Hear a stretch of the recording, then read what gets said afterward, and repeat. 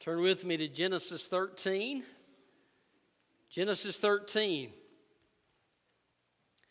The Bible says that David was a man after God's own heart. Now, David wasn't perfect. He committed adultery. He committed murder. But when Nathan rebuked him of his sin, he prayed this prayer: God, create in me a clean heart and renew a right spirit within me. Abraham wasn't a perfect man. We talked about how he had lied about Sarah being his sister. And yet God used Abraham when Abraham got his heart right with God. You know, you and I need to have our hearts right with God. For several reasons. If you don't know Christ, you need to have your heart right with God, because without Christ, you stand condemned under God's judgment.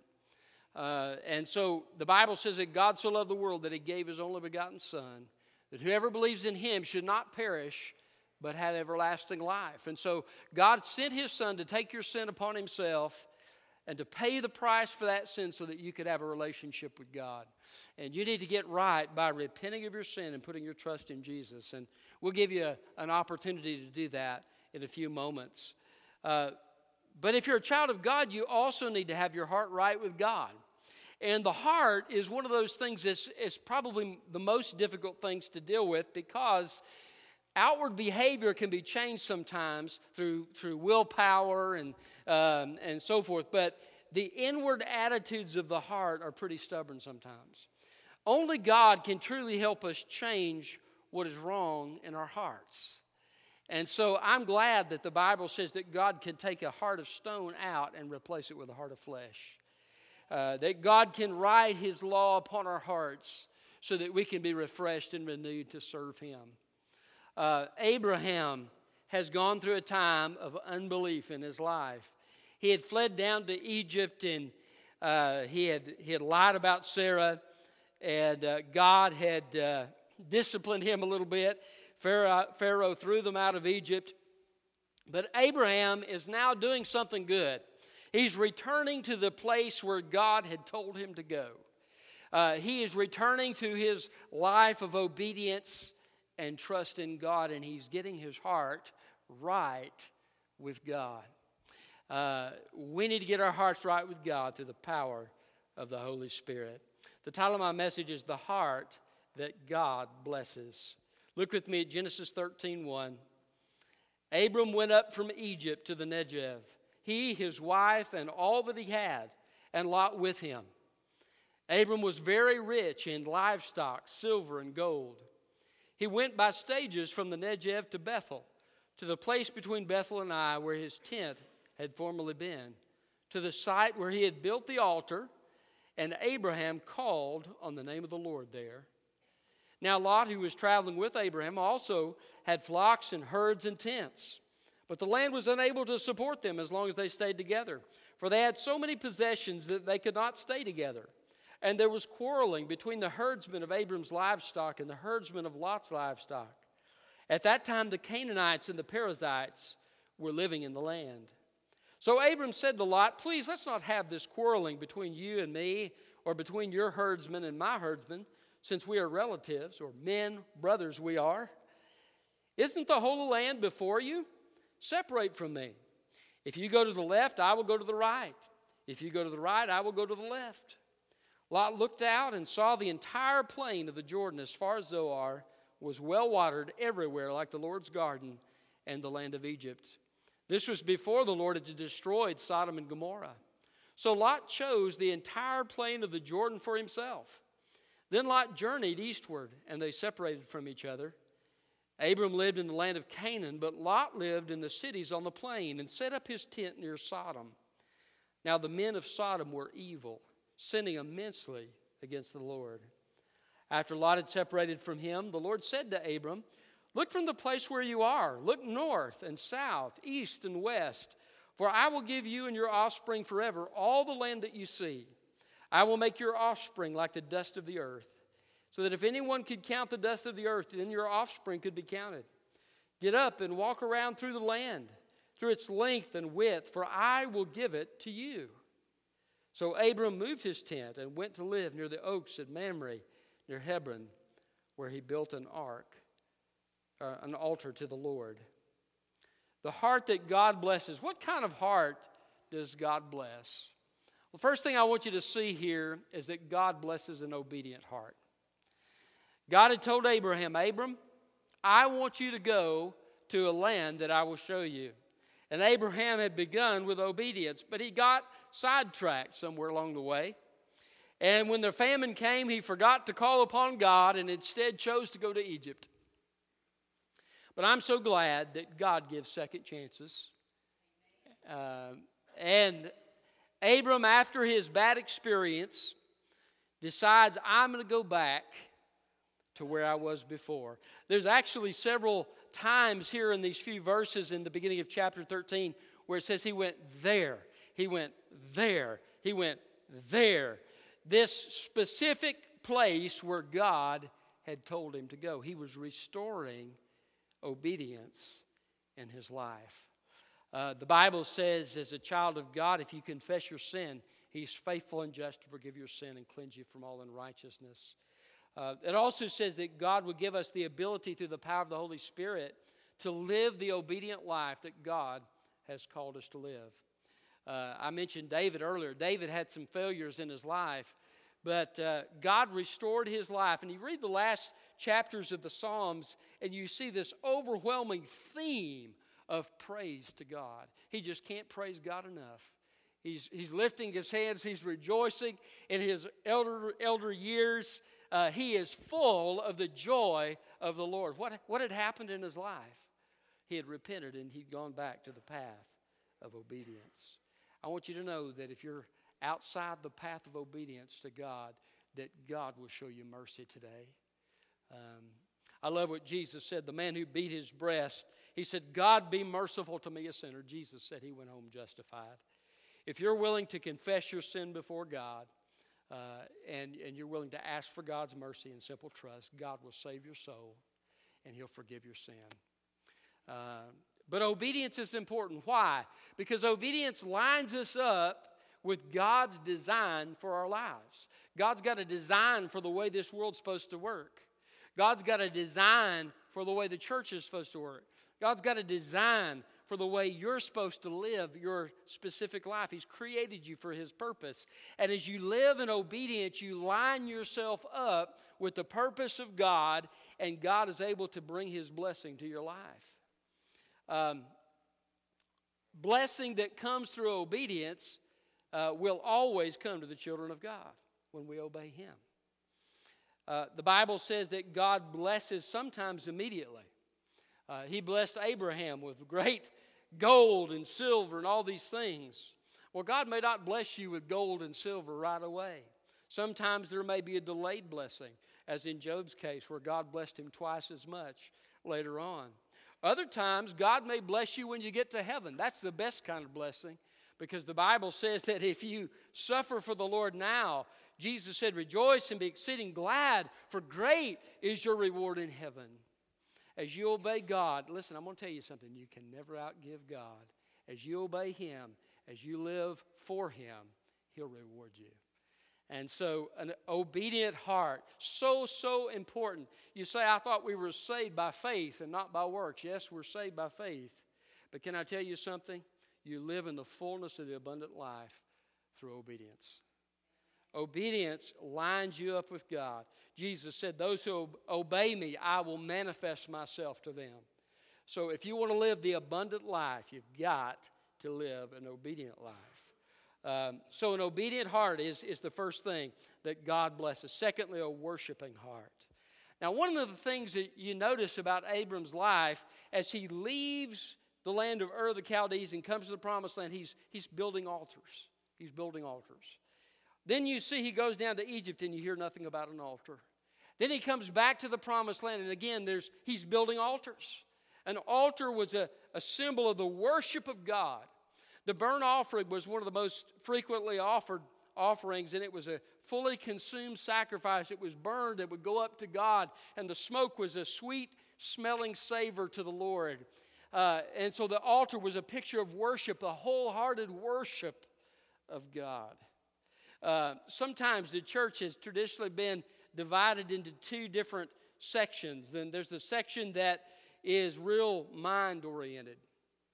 They are concerned about theology. They like to think, and they like to talk about the different aspects of theology. And then there's people who don't really care a whole lot about theology, but they just love the Lord, and they just are about emotion. They get excited about the Lord. And sometimes those who get excited about the Lord say, what are these old dead Christians who all they do is want to sit around and think?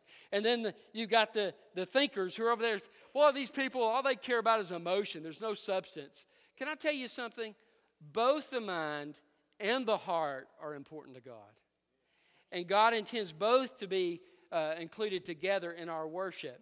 And can I tell you something? As I've studied and I've grown in my understanding of the truths of God's Word, my worship has been enriched. And I have learned new truths, new things about God for which to worship Him. And so don't let theology be a dry, dusty study for you. Let it be something that's living. And when you learn something about God, worship God for it. When you discover something that God has done for you, thank Him for it. Respond to these things. And I never will forget years ago when I was preaching the series on redemption and what God did through Jesus Christ. And many times in my study, the tears would begin to flow as I realized what Jesus had done for me at the cross. I don't think I've ever been the same since I did that study, because it opened my eyes up to new truths about what Jesus had done for me. And the more you learn about the truths of God's Word, the more your heart ought to be filled with joy and worship for the Lord. By the way, if you study the Word of God, the more you learn, the more you'll realize you're undeserving of the grace that God gives. Somebody once said, the closer to the light you get, the more dirt you see. But that can cause your worship to be greater, because when you realize the depths of your sin, you can realize the magnitude of God's grace. Where sin abounded, there did grace much more abound. And so, praise God. What is worshiping heart? A worshiping heart is a heart that delights in God. It's a heart that wants to tell God how great He is, to talk about His attributes. Lord, I thank You that You are wise. Lord, I praise You that You are faithful. Lord, I praise You that You have all power and all knowledge. I praise You that You are always with me. These are things that we learned about God. We praise Him for it. Worshiping heart is also a thankful heart. Scripture says that in everything we're to give thanks. And so our lives need to be marked by this attitude of a worshiping heart. The Israelites in the wilderness, what do? Grumble, grumble, grumble, grumble. Oh, I don't like this. Oh, why is God allowing this in my life? And grumble, grumble, grumble. The Christian life ought to be the opposite of that. We ought to be thanking God for the good things that He's done. And as we do, God will bless a worshiping heart. And by the way, that's one of the keys to walking in God's peace, is a thankful heart. So a worshiping heart. Abram is building these altars. Over and over again, he has a heart of worship towards God. By the way, nothing will draw you closer to God than worship. As you praise God's name and as you thank Him for the good things that He's done, there's something about it. As the psalmist said, we enter into His gates with thanksgiving and into His courts with praise. There's something about worship that draws us near to the heart of God. So make sure you cultivate a worshiping heart.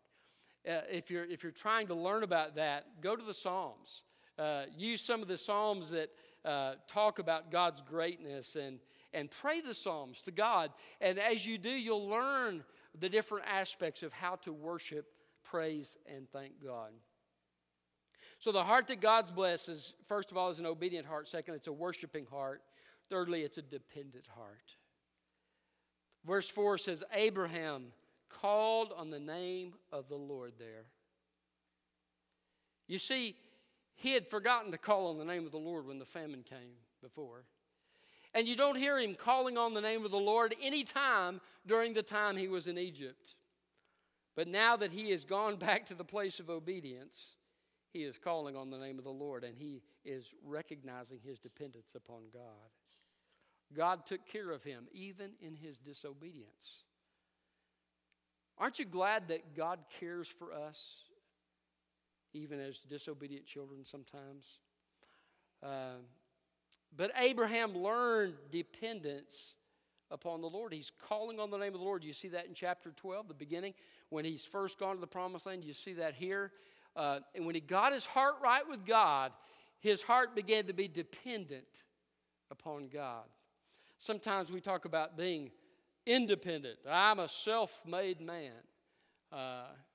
Well, there are no self-made men. God in his grace and his goodness gave you the resources and the people in your life to help you become the person that you are. You need to thank and praise his name for that and recognize that in a moment it could all be taken away. We need to have a dependent heart upon the Lord and to call upon his name. Prayer is so important in the Christian life. I'm convinced that there's nothing that we can do without God. Jesus even said that. Apart from me, you can do nothing. So a dependent heart is important. If you have a heart of pride, if you say, I can live this Christian life myself, I can do things. Listen, everybody else ought to be like me. If that's your attitude, I want to tell you something. You're headed for a fall, and you're headed for the discipline of God. You need to have a humble, dependent heart. You say, well, how do I do that? Well, first of all, just quote what God says. Apart from me, you can do nothing. And then say, I can do all things through Christ who strengthens me. So, a dependent heart. You ought to pray about your spiritual life. You ought to pray about your work. You ought to pray about your family. You ought to pray about this church and what God wants to do in this church. You ought to pray about your ministry for God. Every facet of your life can be brought before the throne of God in prayer. That's what it means to have a dependent heart. I can remember listening to a lot of programs, and nothing wrong with these things, and you can learn things from programs and conferences and so forth. But I remember hearing, okay, these are the 5 steps to raising kids, or these are the 4 steps to a good marriage, or all of those things. Nothing wrong with those things, but I'm going to tell you something. You need to have a dependent heart upon the Lord. God knows what your marriage needs. God knows what your kids need. And if you will bring those problems to God in prayer, and you will have open ears to hear what God would have to say to you through his word, but also through his Holy Spirit's leadership in your heart, God will parent through you. God will be a spouse through you and help you navigate the difficulties of life. This attitude of dependence. Abraham, you see this dependence in Abraham's life. God speaks, Abraham follows. God speaks, Abraham obeys. You see it in Moses' life. God says, get up. He says, when you see the cloud lift up, then break camp and start following the Shekinah glory cloud. When the cloud settles, then make camp. And so they were just living this attitude of dependence upon God. Whenever Moses had a problem, what did he do? He took it to God. He brought it before the throne of God in prayer. So you need to cultivate this dependent heart. One way to do that is through a daily personal quiet time. You need prayer more than daily. But a daily quiet time can begin to develop that habit in your life. And what it does is it gives you a time where you can kind of say, okay, God, I've got these things going on in my life. I'm struggling in my life. I need you to speak into my life, and I need you to help me with this and that. And God delights to help us when we come to him.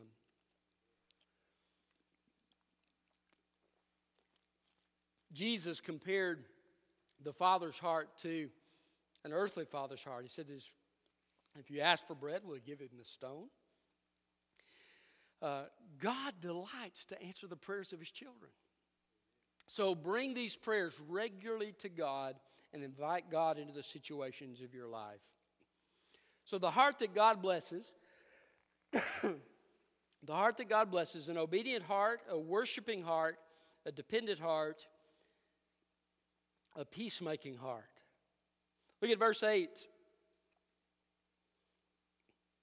Abraham and Lot had a lot of possessions. It was causing some trouble.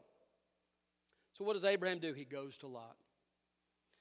He says, please, let's not have quarreling between you and me. or between your herdsman and my herdsman, since we're relatives, literally since we're brothers? Isn't the whole land before you? Separate from me. If you go to the left, I will go to the right. If you go to the right, I will go to the left. So, Abraham is a peacemaker. He is taking steps to make peace. The scriptural word for peace is the word shalom, and it means more than just peace with God or the peace of God. It speaks about a well-being in every facet of life.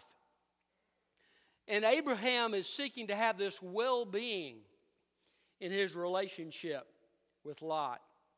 So he goes to him. That's what the scripture tells us to do. If you've offended your brother, to go and make it right.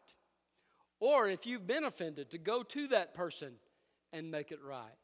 You know what I've found? I have blown it many times over the years. I have found that if you go with a humble spirit, with a soft-spoken, I was wrong, would you please forgive me? Most people will forgive you. Now, there are a few hard heads. There are some that won't. But listen, if you go and you try to make that relationship right, God will honor that. God will bless you for it.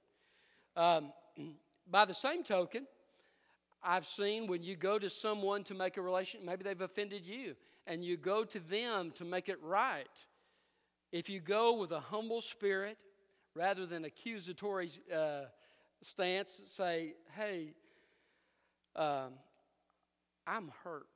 I just am grieved and I'm struggling because of this conversation or because of what was done here. And you begin and you focus on how it's affecting you. Most people, first of all, don't even know that they've offended you. And so it's a revelation to them. But then they have the opportunity to then say, oh, I'm so sorry. I didn't realize I hurt you. And there's an opportunity to mend that relationship. A peacemaking heart is important to God. You know why I know that's true? Because God sent Jesus to be a peacemaker. The Bible says that we were God's enemies, but God sent Jesus so that we wouldn't have to perish, so that our relationship could be reconciled to God. A peacemaking heart is important. Now, Jesus said, if you won't forgive your brother's trespasses, neither will your Father in heaven forgive yours. And so, Jesus says it's not just a matter of preference, it's a matter of obedience. And if we are unwilling to take the steps to restore a relationship that is broken, we're sinning against God, we're robbing ourselves of the abundant life, and we will be under the discipline of God. This is what His Word teaches. And so, those are pretty sobering words. Neither will your Father in heaven forgive you. I don't know about you, but I need God's forgiveness every day, multiple times a day. I don't want to be in the place where God is disciplining me and chastening me for sin, and I can't move on from it because I'm unwilling to have a heart of forgiveness and to try to restore a relationship. By the way, did you know what happens when you hold a grudge against somebody else? Usually it doesn't hurt the other person, it hurts you. Studies have even been shown that physical sickness can come, but oftentimes too, the problems that come are problems that are spiritual problems. I've seen those who are bitter and angry in churches that I've pastored over the years, who are bitter at other people in the church or bitter at the pastor or whatever it might be. And they have been bitter consistently over the course of their life. And you know what I've generally found? Their kids want nothing to do with God. I had one deacon at a former church I pastored. I won't get into the specifics of his life, but he had asked me to go talk to his daughter, and I'd gone, and she said, well, it's not a good time for us to talk. Would you come back at another time? And so finally I came back, and she just leveled with me, and she said, look, She said, I have no interest in coming to your church. She said, I have no interest in it. No interest in the things of God. And it just grieved my heart. I thought, here's a man, his whole life he's been trying to serve God, and yet because of his bitter, angry heart, his children want nothing to do with God. What a tragedy. A peacemaking heart is the kind of heart that God blesses. If you want the blessing of God on your life, be a peacemaker. Blessed are the peacemaker, for they shall be called the children of God. So, an obedient heart, a worshiping heart, a dependent heart, a peacemaking heart, and finally a trusting heart. I love Abram's attitude here. He says, Lot, if you go to the right, I'll go to the left. If you go to the left, I'll go to the right. And what does Lot do? He lifts his eyes up. He says, boy, whew, Sodom and the land around Sodom, what a beautiful place. It's like Egypt. I mean, it is gorgeous. It's well watered. The best land, the best agriculture, all of these things that are the best things are here. And he chooses this land for himself. And they separate from one another. Look at verse 11. So Lot chose the entire plain of the Jordan for himself. Now, Abraham trusted God with it. Sometimes we lose something to someone else. We think, you know what, I'm going to be angry or something. No, Abraham's trusting God. Lot chose the best part for himself, or so he thought. But then God says to Abraham, Abram, take a look. To the north, to the south, to the east, to the west. Every direction you look, I'm going to give this land to you. Guess what that included? The area around Sodom. You see, Abraham was able to hold things loosely in his life because his trust was not in where he lived or how much money he had. His trust was in God. And when you have this attitude of dependence and trust in God, and you're willing to put God and your relationships with other people above your own self-interest, God will bless you for it. And so he says, he says to Abraham, look, verse 14, look from the place where you look north, south, east, and west, for I will give you and your offspring forever all the land that you see. I'll make your offspring like the dust of the earth. So if anyone could count the dust of the earth, your offspring could be counted. Get up and walk around in the land to its length and width, for I will give it to you. Sometimes we spend so much time getting for ourselves, we forget that God can give something to us. And can I tell you something? If God gives you something, nothing and no one can take it away. God gave it to Abraham. Listen, trust God with your resources. Trust God with your situation in life, with your work situation, with your family situation. God is big enough to handle what you face. There's nothing too hard for God. The heart that God blesses, an obedient heart, a worshiping heart, a dependent heart, a peacemaking heart, and a trusting heart. What about you? Is your heart right with God? Are you walking with Him? Are you submitted to His leadership? Are you ready to be a peacemaker? Are you trusting Him with the difficulties of your life? If not, now's the time to start.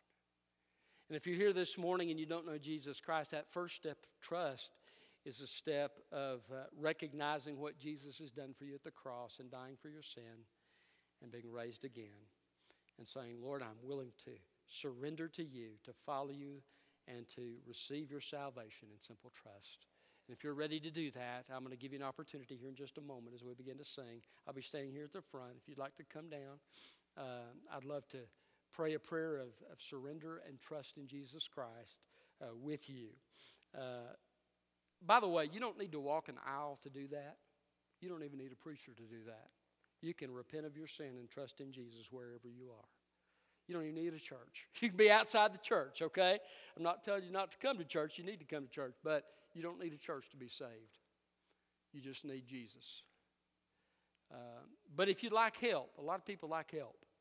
And praying this prayer of commitment, of surrender and trust in Jesus, I'd be delighted to help you with that. Just going to ask you in a moment as we begin to sing to step out of your pew and walk down the aisle here to the front where I'm standing here at the front. And we'll do that. If you're here and you know Jesus and your heart is not right with God, I'm just going to ask you to come to this altar and confess that to God. Say, Lord, my heart is not right. I've sinned against you. Change my heart. Pray that prayer that David prayed. Create in me a clean heart, O God. Renew a right spirit within me. Let's pray. Father, thank you for your word. God, I pray that you would help us to have hearts that are right with you. God, help there to be nothing standing in the way between us and you in the full experience of your blessing.